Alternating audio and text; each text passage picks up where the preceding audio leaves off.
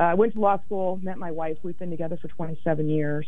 Moved to Oregon then in 1995, and I joined the district attorney's office, where I prosecuted mostly child abuse cases and domestic violence. And then I was there for about 12, 13 years. I left the DA's office and got one of what I consider to be one of my battle scars of life, which is I was diagnosed with stage 3 breast cancer. Kids were young. It was really a difficult, obviously, situation. And you know what? It made me look at our healthcare system in a different way, and it certainly made me see how broken it was up close and personal. And I never want anybody to have to fight to pay the bills while they're fighting for their lives.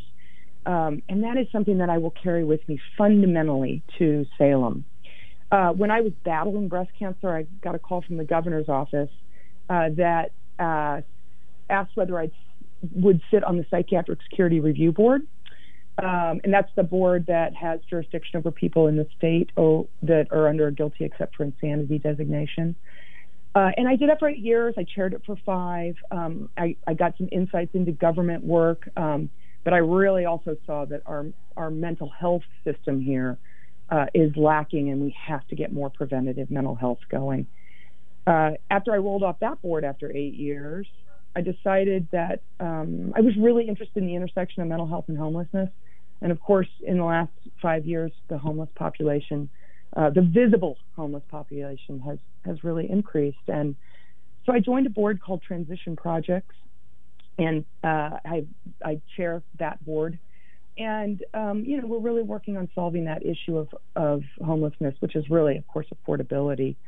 But at the very core, and I will tell you fundamentally, I am a teacher at heart. I have been teaching at Portland Community College in the Criminal Justice Department pretty consistently since 1998.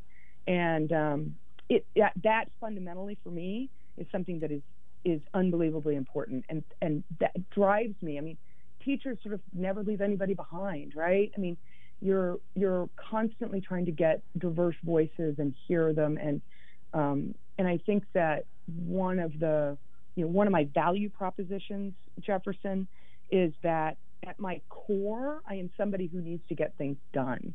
I mean, the reason I stepped into this race was like, we've got to get government working again and working for the people, and especially in the Senate.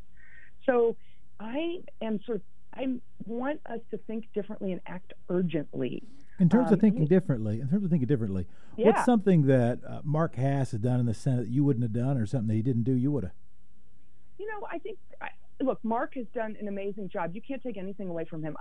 He's the Student Success Act, the Family Promise. He's done he was a tax policy wonk in a very difficult time through 2008. I am likely. I think that I am probably more progressive than Mark might be in terms of my policies. But I don't think that I can point to anything that he did that I would say, no, I wouldn't have done that. And what do you think changes? You go to Salem, and you're running in a seat that's now relatively, not fully safe, but relatively safe Democratic seat. Yeah. So either you or Dick Scouten wins this primary, either you or Dick Scouten is then going to win the general and go down to Salem. What changes with Kate Lieber in the state Senate? Sure. A couple of things.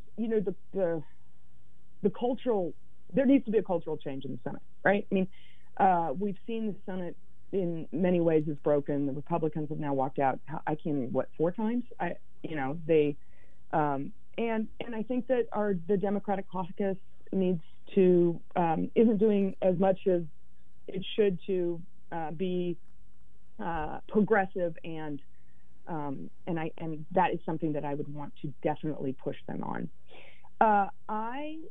There also needs to be more diversity. The legislature, and especially in the Senate, lacks a lot of diversity. I would be the first open lesbian in the Senate. I'd be younger than 80% of the sitting senators. And I would increase the number of women, right? In the Senate, there's only 1/3 women. I'm one of the very few senators that would have school-age children. and that perspective is missing. So just by sending me the cultural changes, I think that and to contrast with my opponent, you're not going to change the culture by sending him. I also think that what I offer is sort of my nature and my leadership style, which is a unique asset.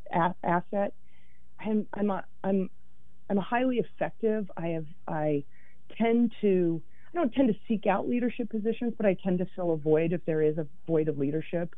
Every board I've ever been on, I eventually become the chair of it. And I think that's really because I'm someone who brings in diverse voices, who listens to diverse perspectives. I'm an effective negotiator as a attorney, as a district attorney. I see a lot of different sides, and I don't lose my values in the process. So I think that that my opponent and I will vote very much the same. We will be he would be a solid progressive vote, but I think that what passes would be quite different if I was sent to Salem than my opponent. Talking to Kate Lieber, candidate for the state Senate.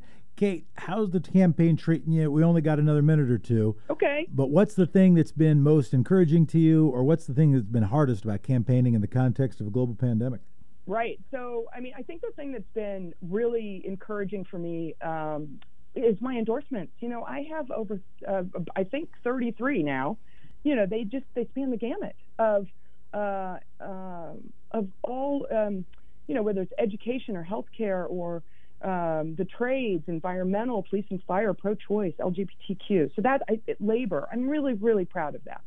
I'm proud of the endorsement I just got from the Willamette Week. I think that was a really great thing.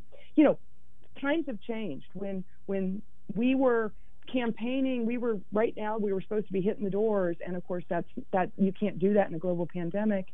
But we really shifted my campaign to a campaign of compassion. We're trying to push out a lot of information through social media and through other channels, and I, you know, it's obviously the whole world is on its head, and maybe people aren't thinking as much about local politics as they might have been. But it's more important than ever that you send people to Salem who are going to fight, who are going to be the people who are going to stand up for you, and who are really going to bring a different perspective. So I would just encourage your listeners to go to kate4oregon.com, and they can take a look at my website and, you know, make an informed choice about who they should vote for. Kate Lieber, thanks for spending the time. We had some technical difficulty this morning, so it ended up being a little bit abbreviated and went overtime a little bit to boot. But really appreciate your service and really appreciate your time. I've had a chance to talk to you and meet you before. I really enjoyed that experience. I hope we have a chance to do it again. Yep, I hope so, Jefferson. And you take care. And for all of your listeners out there, I hope they stay healthy and safe. Good luck to you. All right. Thank you. You're listening to X-Ray, and thanks for doing that.